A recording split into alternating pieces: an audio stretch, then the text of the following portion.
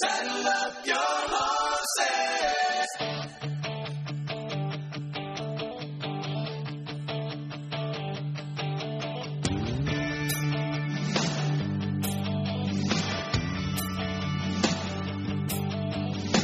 Started out this morning in the usual way.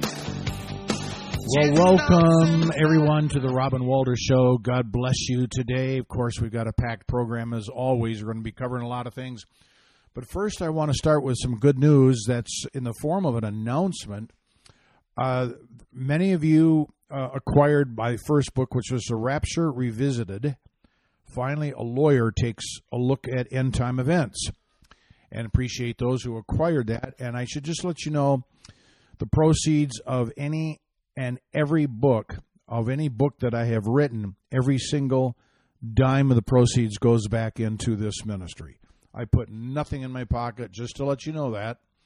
But the second book here is out. It was published last Friday. It is available on Amazon.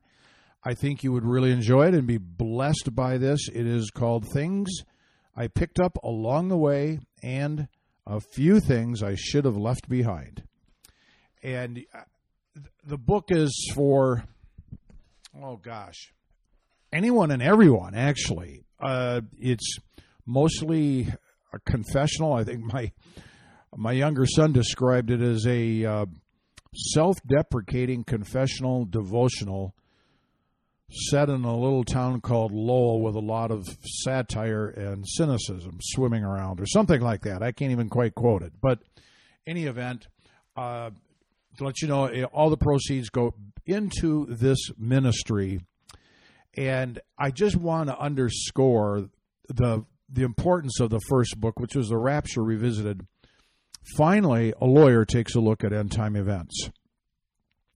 And I am not a pre-trib guy, not in any way, shape, or form. The book has been gaining traction because people see things going into the tank and wondering why maybe we aren't getting closer to being raptured or why we aren't out of here yet.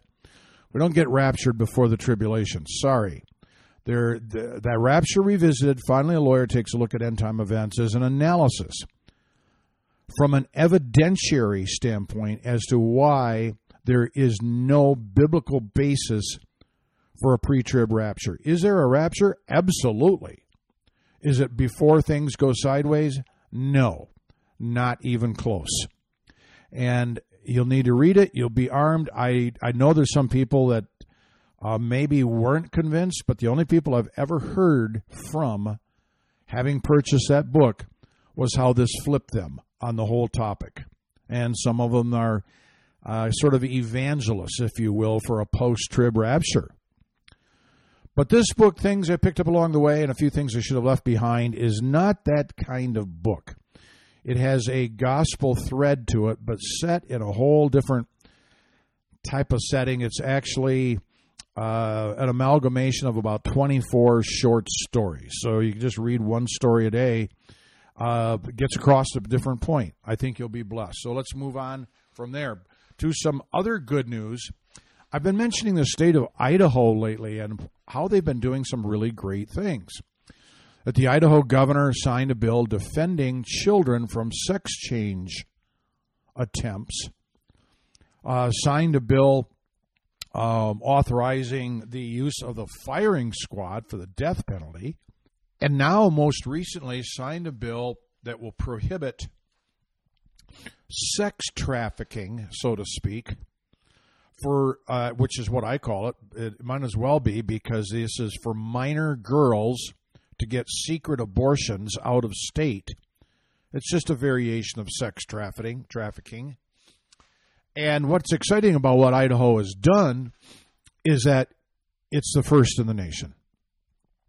It's really technically an abortion trafficking, but this is all kind of under the heading of the abuse of everything sexual, which the left seems to just love, be thrilled, be enamored by, and frankly, just possessed. First legislation of its kind in the United States, coming out of the state of Idaho. This is the third great piece of legislation signed there by Idaho Governor Brad Little in just 3 or 4 weeks. So God bless you guys up there. All of these states kind of preparing themselves to, guess what, be able to leave the Union. I'll tell you what, unless God intervenes, I'll give you the title of the next book. It's going to be called The Biblical Basis for Secession. The Biblical Basis for Secession. And with this second one finally out, took a long time, but I can get started on the next one. I'm not one of these guys who go write 55, 65, 75 books. I got to be compelled, and I am. Was for the first two, am for this third one. This is going to date me, this next piece, I understand. But I was old enough, just barely old enough, to just barely remember a program on TV called Rat Patrol. I don't know if anybody out there, I don't even know that, I don't think it's ever been in syndication. It wasn't out that long. I'm not really sure. It was probably a World War II setting, I'm guessing, but I don't really even remember that much. I just remember that there were some guys running around in a Jeep with a .50 caliber machine gun on the back and just wipe out some bad guys. And I liked the show, but I don't know. I was maybe 5 or 6 when that thing was on, and my parents let me watch it. Well, the reason I bring it up is because New York City Mayor Eric Adams, not having anything to do with that program, has decided that New York City should have a rat patrol. That's right. The Department of Education for the City of New York is the first city ever to formally name, and I do mean formally name, a rat czar. Adams said we need to reduce the city's rat infestation through coordination with government agencies and community organizations. The rat czar's salary is it hasn't been fully released, but it's not less than $120,000 and not more than $170,000, according to the New York Post. Adams said, quote, New York City has done a lot recently when it comes to fighting public enemy number one, rats. End quote. Are you kidding me? You've got a bogus kangaroo court trial going on. You have rampant runaway crime, murder rates skyrocketing, theft, assault skyrocketing. It's becoming the crime capital of the world. I mean, there's nothing New York City has done right, from its mayor to its prosecutor, Alvin Braggadocious, and the number one problem is rats. He goes on to say, but it was clear we needed someone solely focused on leading our rat reduction efforts across all 5 boroughs. And today I'm proud to announce that Kathy Karate will head up to New York City's first ever and be the first ever rat czar. End quote. The rat czar. Well, that's quite a title. Has me wondering, just what. Well, he goes on to say, I should say this before my comment.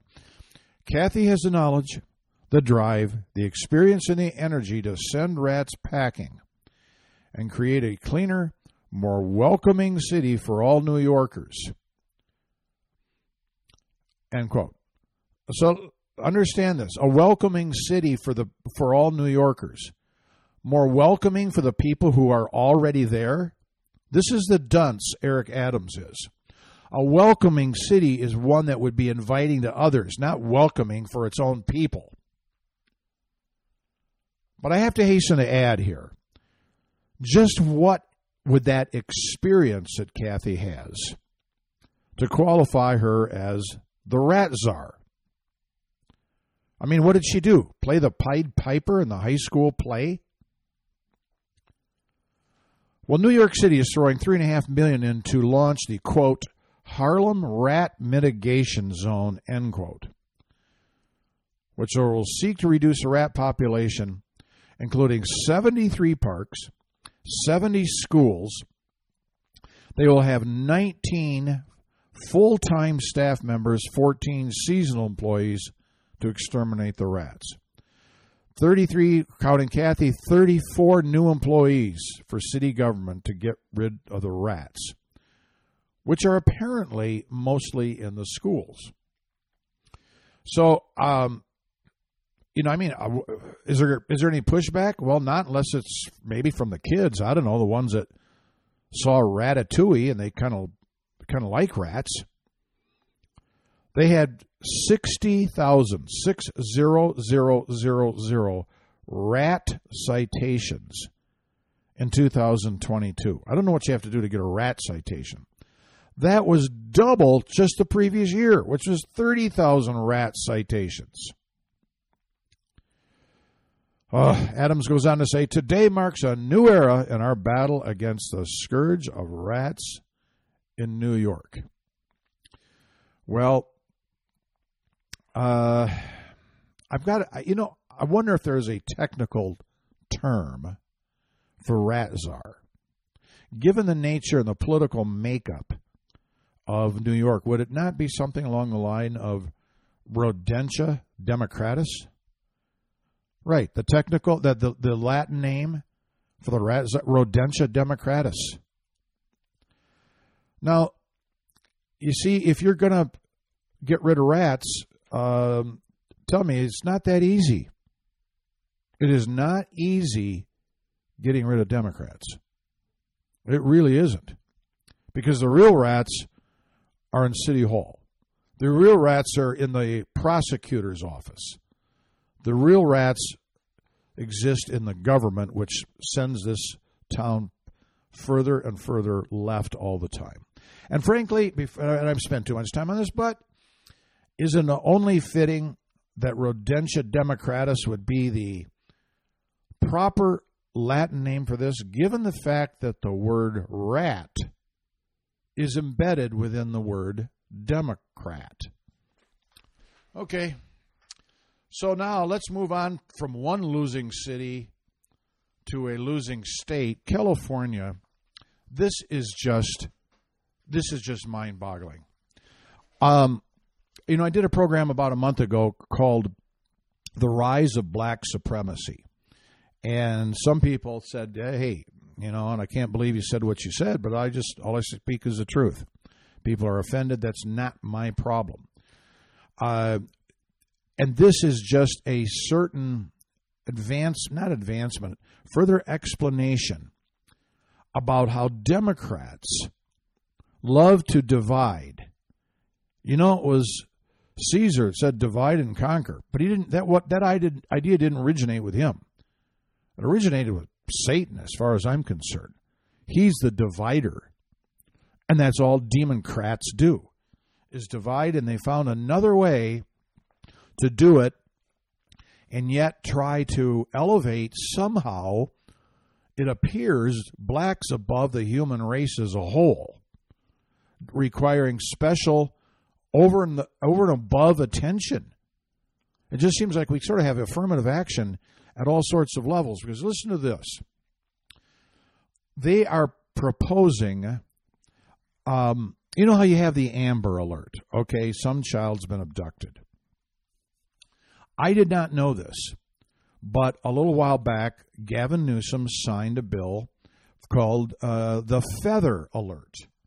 That's right, the Feather Alert. It's not when any child has been abducted. It's when specifically an indigenous, they call them native peoples. I grew up calling them Indians. I don't care. I still call them Indians. Have the Feather Alert when there's been the abduction of an indigenous child or woman. Well, it's not enough to stop there, because now California is proposing having an Ebony Alert. An Ebony Alert. This is an alert that will show up on those signs over the freeways to specifically let you know that a black woman or a black child has been abducted. Why are Democrats such segregationists? They are. It was Democrats who were for slavery. It was Democrats who passed Jim Crow laws. It was the Democrats who resisted the 1960s Civil Rights Bill. So they're Democrats. They only have a use for blacks to the extent of their vote. That's it. That's all they are. They white elitists and leftists have abused the Democrat ethnicity forever. They are still the masters, and the blacks that are still vote Democrats, I'm sorry, you're succumbing willingly to being slaves on the Democrat plantation. I just can't say it any clearer than that. But you know, Amber wasn't racial term. Amber wasn't, hey, this is just for white kids. This is just for Indian kids. This isn't just for black kids or Hispanic kids. So are we going to end up with some Hispanic alert now in California? So people going down the road saying, oh, that's some Mexican kid that got abducted. I don't care about that. Or that's some black kid. Or it's an Amber Alert, which now means it must be a white kid, and I sure don't care about that. Let's just see how much and how badly, how severely the left can split society and get us fighting against each other. So what's next? What's left? What's going to be the alert moniker for the the abduction of multiracial transgendered midgets? We're already pretty small. So what's that alert going to read? So we know exactly what ones we can pay attention to and what ones we can just forget, because that's what they're saying. So leave the Amber Alert means some poor child has been abducted regardless of race.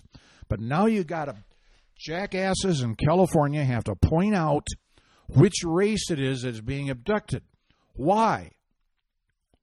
Why should it matter? What is involved in the abduction of a child that race would ever show up? Well, he admits, he said, we just want to address the often ignored or lack of attention given to black children and young black women that go missing. Does this give more attention to them, or is it intended to only have other blacks pay attention to the Indians pay it? I don't know. It is so from the pit of hell that obviously it really ticks me off if you haven't picked that up yet. Next. I'm not going to spend any time on this because it's been aptly covered by Hannity and Tucker regarding Joe Biden's White House being directly involved in the raid on Donald Trump's Mar-a-Lago residence. This was not an FBI initiative. It was the White House. And the only reason I bring it up because I think it just gives me one more opportunity to simply call Joey Cornpop the pond scum president that he is. Worst president in the history of the United States. And I'll tell you who's thrilled about it, Barack Obama, because he's no longer the worst president in U.S. history. He's got Joey No Brains Cornpop that exceeded him. And I want to thank a California listener, actually, for sending this to me. It's a picture of Biden, Joe Biden. Why don't we just call him Joe Biden? Teddy Kennedy did. Sent this in referring, well, there's a picture of Biden, and it says, he was always a pedophile, a liar, and a moron that could easily be bought and blackmailed. But he was installed to make controlled demolition of this country seem like mere incompetence. Wow. Oh my gosh.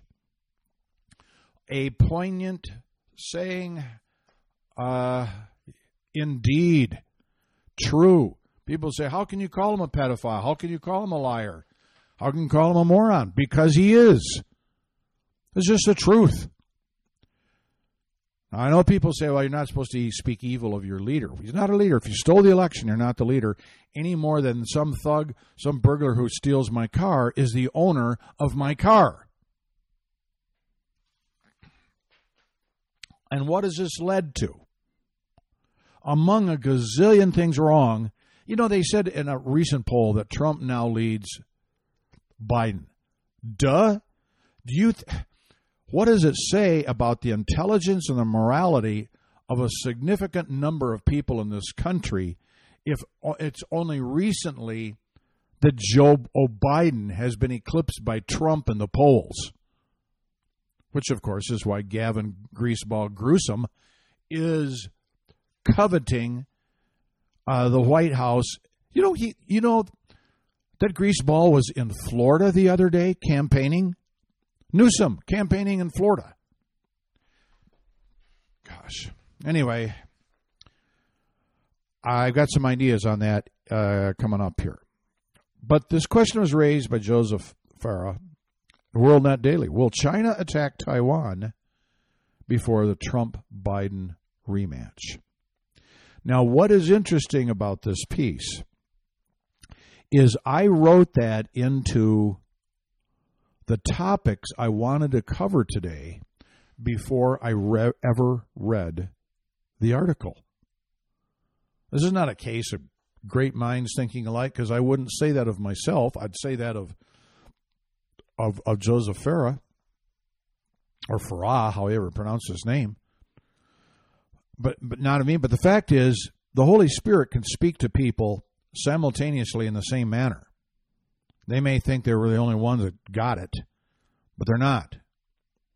This is not to be prophetic, because I'm not saying this in a prophetic sense, but is it a prediction? Well, maybe. I mean, you look what China has done, the 3 days of military war games around Taiwan, and then the holding air and sea combat readiness patrols and drills on all four sides of Taiwan. They've got these live fire exercises on the waters near Pingtan, which is an island just off the Chinese coast that faces Taiwan. Taiwan's defense ministry said recently, I think last Saturday, that China sent 42 military aircraft into the skies around the island, including 29 that crossed the line in the Taiwan Strait, which is, I guess, apparently served as an informal boundary between the two sides. Sunday, China simulated precision strikes against key targets on Taiwan and its surrounding waters. Then Taiwan announced that 70 Chinese aircraft flew around the island, and 11 Chinese ships were spotted circling the island. So the question would be why? And could it just be a scare? Could it be a case to test Joey, who may be back in his basement hiding from reality like he did all through the campaign, waiting for the further orders from Barack Hussein Obama, and whoever Barack Hussein Obama takes his orders from? I don't know. Seems like it. They know Biden to be what we just read him to be, the pedophilic, lying moron that could be easily blackmailed and bought and installed to make a controlled demolition seem like incompetence. But do they, knowing how weak, how gutless, what a feckless eunuch he is, no morals, no guts, and no brains, would they push the button and take over Taiwan before November of 2024? I think they will. Taiwan is never going to agree to be part of China. Forget it. That's never going to happen. If China takes them over, it will have to be by force.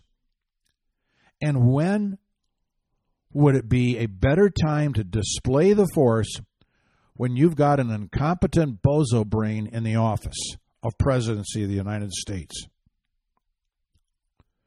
Now, they may think, and why this is not prophetic is I don't feel like I have the word of God. I've had a few things that were distinctly prophetic. I've had predictions I've made that have been right. I've had predictions I've made that are wrong. This is in that prediction column because there's a possibility that they won't do it until Biden is hopefully reelected. Then they will do it because he can't be reelected. Okay, so Bozo Brain can't get a third term. So what does that mean? The flip side of this is that China would then interfere with the 2024 election more than Russia did on behalf of Hillary in 2016, and more than Russia and China interfered in the election in 2020. More than ever, they will be involved to steal another campaign from the Republicans, not steal a campaign, steal an election from the Republicans to install an incompetent bozo. So the question is, China's got to figure out, do we do this now before the dust will and let the dust settle before Trump has any opportunity to retaliate? Because you can't retaliate a year, 6 months later, not easily. Do we do it now? Well, we know we could get away with it. And would the United States even do anything? Our military is being hollowed out. We might just let them have it. But the risk for China of doing that and the United States not doing anything now heightens the prospect of Trump being elected. But if Trump gets elected, it will be too late for him to do anything about it. This sort of makes me think of what Oliver and Hardy or one of those comedy teams just said, this is another fine mess you got me into. Well, it's kind of along that line, but it's not a fine mess. It is a horrible mess, which I can only sense is just simply more of God's judgment in the sense of letting this country reap what it has sown, think it's doing better by doing worse, think it's doing good by doing evil. Well, so China will definitely interfere with the election, one way or the other. Whether they have wiped out Taiwan in the meantime or not, that part I don't know. But consider this. If America legitimately voted Joey Cornpop back into office, we're done. It is over. There will be no more elections any righteous Republican that could ever win. And if they win by cheating, we're done. If they win either way, by cheating or legitimately, we're done. If they cheat, then they can cheat forever. If they win legitimately, that means this country is given over to an immorality which is unrecoverable without a war or something of such magnitude that we would not any longer recognize this country. So my hope here is that obviously that Donald Trump could be the candidate and win. But it may be too late for Taiwan. So one response that I've been thinking about here, dealing with this war with China, potential, as they would be strengthened having taken over Taiwan, one of the possibilities is, and this is what I'd do if I were a governor of a state, I would suggest legislation that would state that on the inauguration or the swearing in of any Democratic president, which would be in January of 2025, if a Democratic wins it legitimately or otherwise, that is the date that state leaves the union. Give the Democrats something to think about. We're out of here if you're in power. Robin Walter Show, don't go away. We will be right back.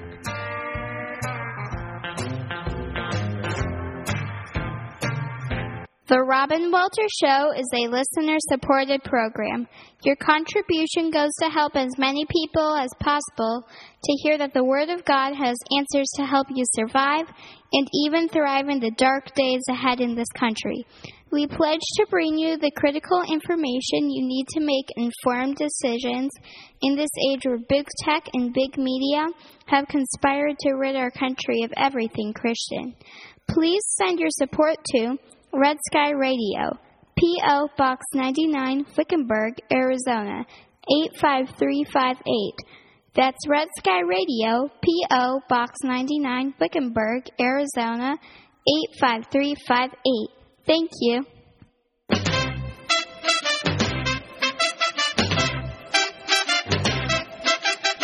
Do you like good music? That sweet soul music. Just long as it's screaming. Oh yeah, oh yeah. We are here on the floor, y'all. I go where to go. We are back. This is the Robin Walter Show. You know, new poll, this is interesting, has Donald Trump leading DeSantis, which he has been for some time. But what is interesting about the poll is that he's leading DeSantis in Florida. That is a big deal. That is a flip. As I mentioned last week, I like DeSantis immensely, but I think we need him to remain the best governor in the United States as governor.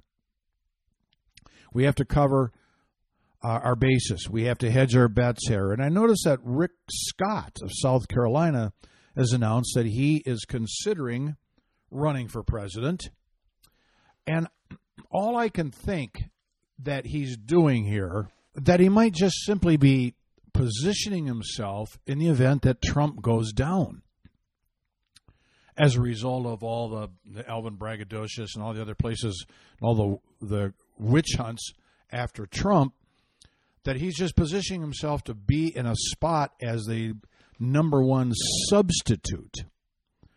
But again, then maybe he could be running essentially for vice president, and he would be a great vice president. Finally, a real black guy, right? As president or vice president. He always said, oh, Obama, the first black. No, he wasn't. He's half white.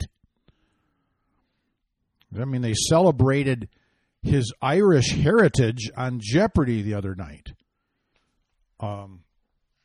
They left out the Kenyan part, which is probably where he was born. In fact, we have a lot of evidence that that's the case. But nonetheless, that's what I can make out of Scott's announcement.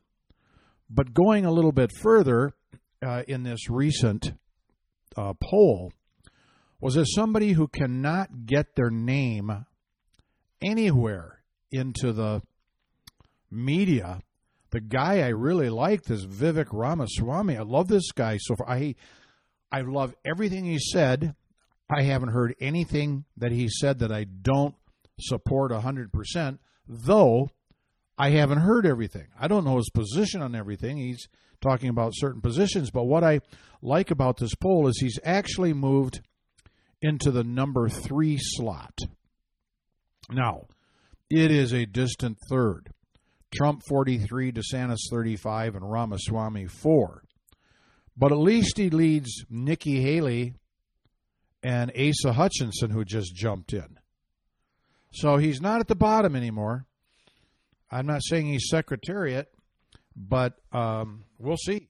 It's just going to be very, very interesting. I wanted just a quick thing about this Louisville shooter who killed, 4 employees and injured 8 others. We got another tranny. That's right. This is a guy who describes himself as whatever. I don't know. He's on his social network. He describes himself as he, him. I think, well, he is male, but why is he just calling himself a he, him? Is this some other... I don't even know what to make of this. But it seems like if we want to have gun control, maybe we could start by not selling guns to trannies, right? I mean, the Nashville shooter, the girl alleged to be a guy, proved, in my opinion, what I have said before, and that is all transsexuals or just homosexuals guilty of their same-sex feelings who project themselves to be the other sex so that they can now legitimately lust for their biological sex. Well, the Nashville shooter came out as being queer 1 year before they started transitioning, she transitioning to be a he. Goodness sakes. Look what the Democrats stand behind. Everybody that voted for Joe Biden bears responsibility in the moral destruction of this country. Everybody that voted for Joe Biden bears some responsibility for the 12 that were killed getting out of Afghanistan. Everybody that voted for Joe, you know what? I don't have time. I'll have about 50 things. So let's move on. I want to move. I've got a lot of time here in the program, but I want to finish it with some good things. And the first one comes out of Africa. And I want to read a portion of this piece written by Oscar Amachina. I'm not sure I pronounced that right, but if you want to look it up, it's Amaechina, a black man in Africa. I'm not sure what country he lives in. But I want to just quote him here for a minute and then draw some conclusions based on his article as to what's going on. And it deals with Uganda passing an anti-LGBTQ law, which really is not an anti-LGBTQ, it's pro-heterosexual, is what it is. But he says as follows. He says, the passing of an anti-LGBTQ bill by Uganda's parliament. I got to stop here for a second. Barack Obama shipped $100,000 off to Uganda. Well, how many ever years ago it was? One of the years, obviously, he was in the presidency. To get them to push LGBTQ crap. That's your Barack Hussein, the number one exporter at the time of evil. Only exceeded by his,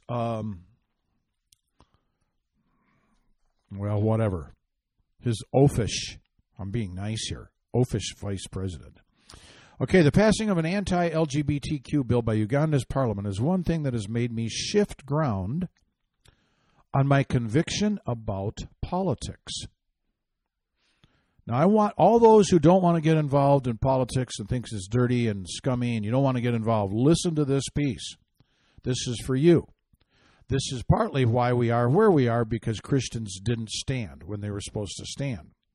He said, before, I believe Christians should leave politics of this world because it is of the devil and nothing good can come of it. I have seen Christians who stepped into the political realm and lost their stand with Christ. Because of this, most of my articles I've written in the past have suggested that legislation is not needed to bring any meaningful change in society. However, as things keep progressing, or I would insert regressing, it seems like there are far too many people who do not want God in their lives, regardless of how often they have been presented with the gospel. Those who are so hardened to the gospel, who pursue wickedness, need legislation to check their destructive tendencies and protect the innocent from their harmful behaviors. That's what they need, he's saying. And it's interesting. Amachina is shown here. He says people walking in a parade in Uganda celebrating the annulment of an anti-homosexuality law by Uganda's constitutional court in 2014. This is a picture where the homosexuals there were celebrating it as pushed by Barack Hussein. That has gotten flipped. They have redone it. They've gone back to what things should be. And Amachina says here, however, as things keep progressing, it seems like there are far too many people who do not want God in their lives, regardless of how often they're presented with the gospel. Those who are so hardened to the gospel and who pursue wickedness, who need legislation to check their destructive tendencies and protect the innocent from their harmful behaviors. The Apostle Paul wrote to Timothy, quote, "We also know that the law is made not for the righteous, but for lawbreakers and rebels, the ungodly, the sinful, the unholy, and irreligious, for those who kill their fathers or mothers, or murderers." Goes on to quote here, "The few who have decided to be agents of Satan are becoming very popular and domineering in our society these days. Uganda members of parliament have decided to declare war against the evil manipulations of the devil." God bless you guys. "I finally realized the advantage of having political power. Many of us in other African countries, apart from Uganda, have been pleased with what the Ugandan parliament did." You know what popped into my head here about all the lawlessness is the Disney TV. I don't even know what it's called, but it is portraying and advocating teen sex with Satan.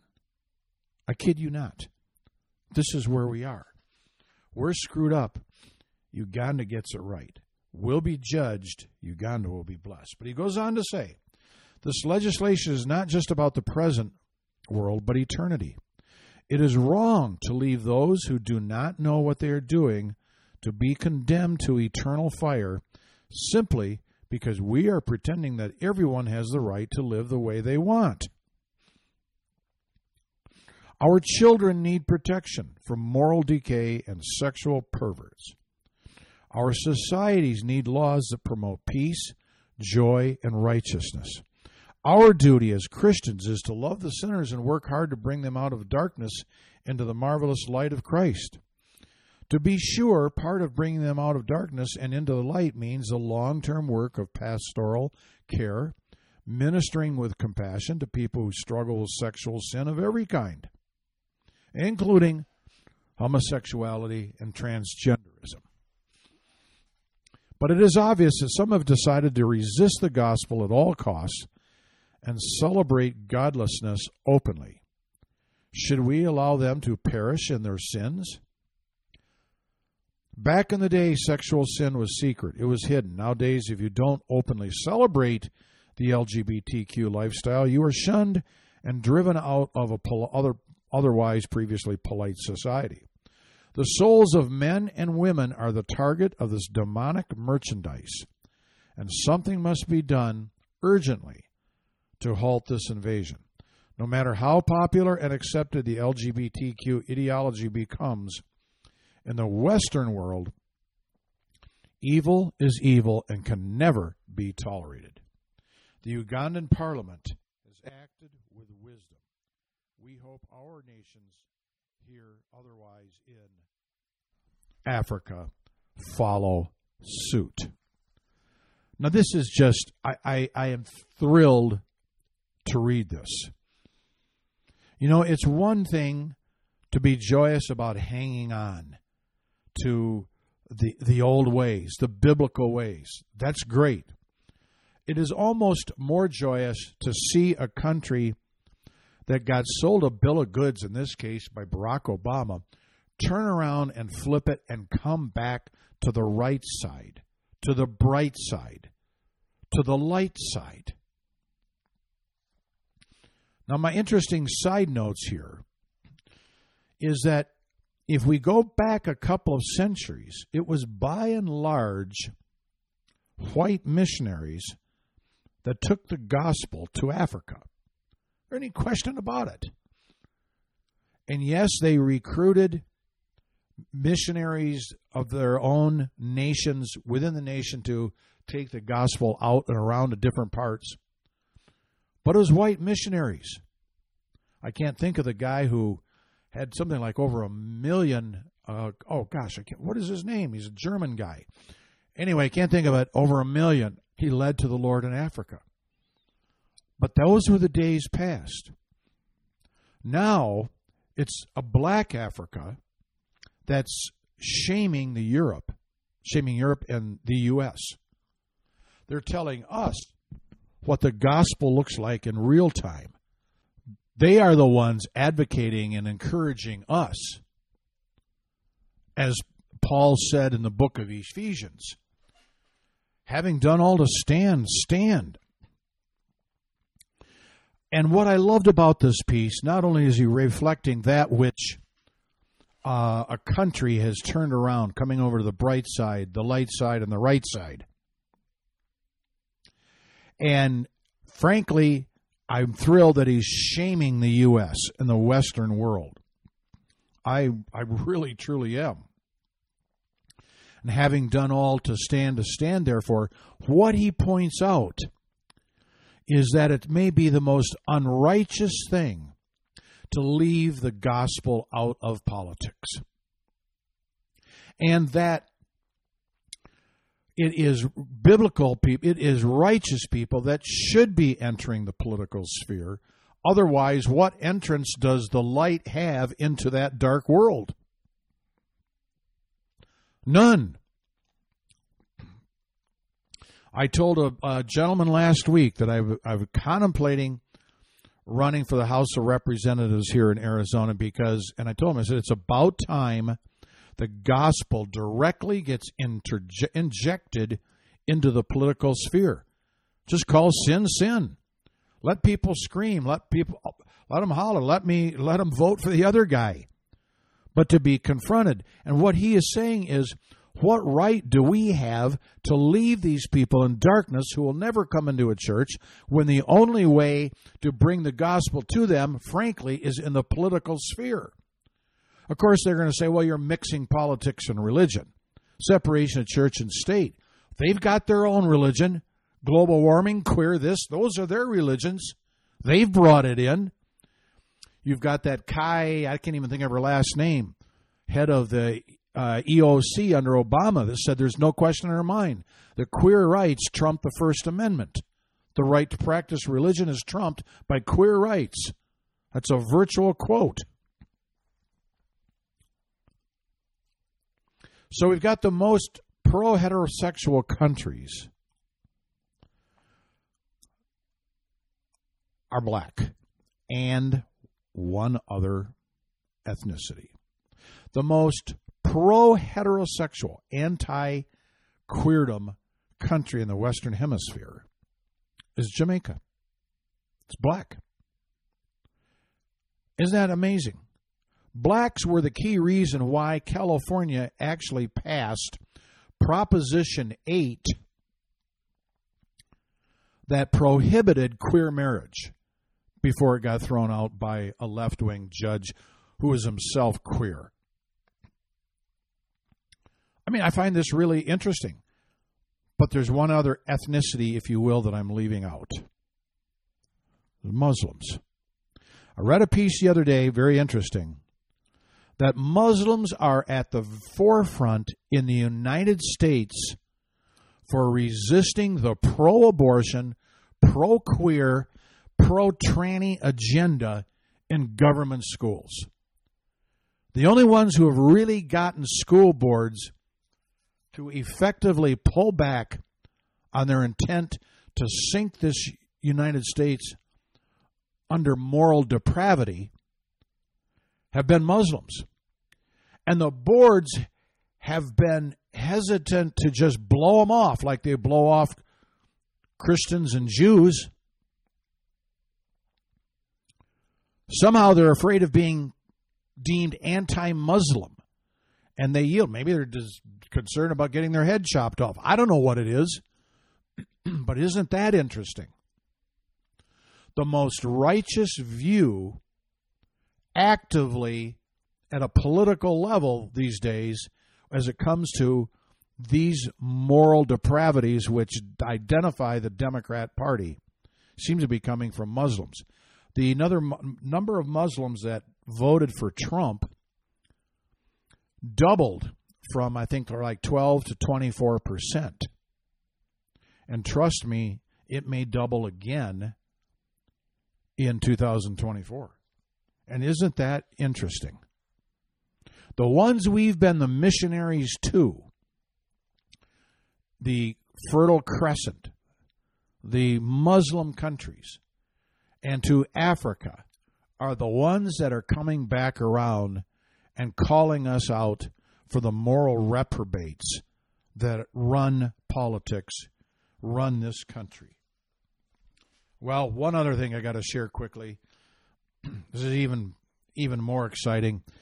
In my home state of Michigan, there were some people committed to the pro-life movement who got prison sentences in a Operation Rescue, trying to save babies in a pro-abort environment. They got their prison time short, but 30 to 60 to 90 days. They'll be in the Husgau. But one of them, who is Fidelis Mosinski, he's Polish, I know that much, but I'm not sure I pronounced his name right. He got 90 days. He got the worst of all of them. And he was in court. But in court, he said, hey, you know, why are you killing babies? Why do you support the baby killing? The judge got on him because when he did the rescue, he wasn't wearing the monk's outfit, but he was wearing the monk's outfit in court. So the judge concluded that he was theatrical and disingenuous. Well, it was a pro-abort judge. That's all it came down to. Matthew Connolly, number 2, which he got 3 90-day sentences, along with Laura Geese, who got 2 60-day sentences. But Monica Miller, asked to have her date of her incarceration delayed because she was in cancer treatment. The judge's response, "Get lost, punk." Quote, "You knew what you were doing when you broke the law." End quote. Nobody got hurt in this thing. There was no damage done to people or to property. And the judge won't let her have a delay in the sentencing so that she can get her cancer treatment. But I want to get on to why I'm highlighting these individuals. In his statement to the judge, Fidelis stated, he said, "The rights of the preborn are being trampled upon in this case. The court has failed to respect the law of God over the laws of man. The 5th commandment, thou shalt not kill, applies to the preborn." When he got finished saying that to the judge, the members of the court gallery erupted in applause, requiring the judge to gavel them down in silence. To silence. Before he was led away, this Franciscan priest boldly said aloud, quote, "Jesus Christ is King," to the court and to the crowd. Monica Miller, the one who was denied the treatment, or forced to, well, yeah, because she's got to be in jail, at least delayed, she had the boldness to hold up a large color image of the mutilated remains of a unborn baby killed by dismemberment abortion and showed it to the judge, showed it to the prosecutor, showed it to the court personnel, and the entire crowd in the courtroom. The judge ordered her to stop. She did not. What did she say? Quote, "The whole problem with this trial and today's hearing is that the preborn being exterminated are treated as being invisible to the court, as though they don't exist and are deemed unworthy of justice. These are lies." And it went on, and that was why she was showing the pictures that she was showing. Then the last one, Laura Geese, or Geis, I wish I knew how to pronounce her name, she said, quoting Alexander Solzhenitsyn, she said, quote, "A lie may come into the world, it may run through the world, but it will not run through me." Being hauled away by the bailiff, she turned and cried out, "Viva Cristo Rey," which means long live Christ the King. Do you realize what these 4 were doing? Standing up for Jesus Christ and the gospel As much as it was for the unborn, it was for the Word of God, the unborn standing up for the kingdom of God before a reckless, wanton, and willfully evil judge and prosecutor. The court cheering them on, the judge getting ticked off, ordering them, gaveling them to silence. And they don't shut up with words, and they don't hide their pictures. They're doing what our gentleman in Africa is commanding us to do. As I said, having done all to stand, stand.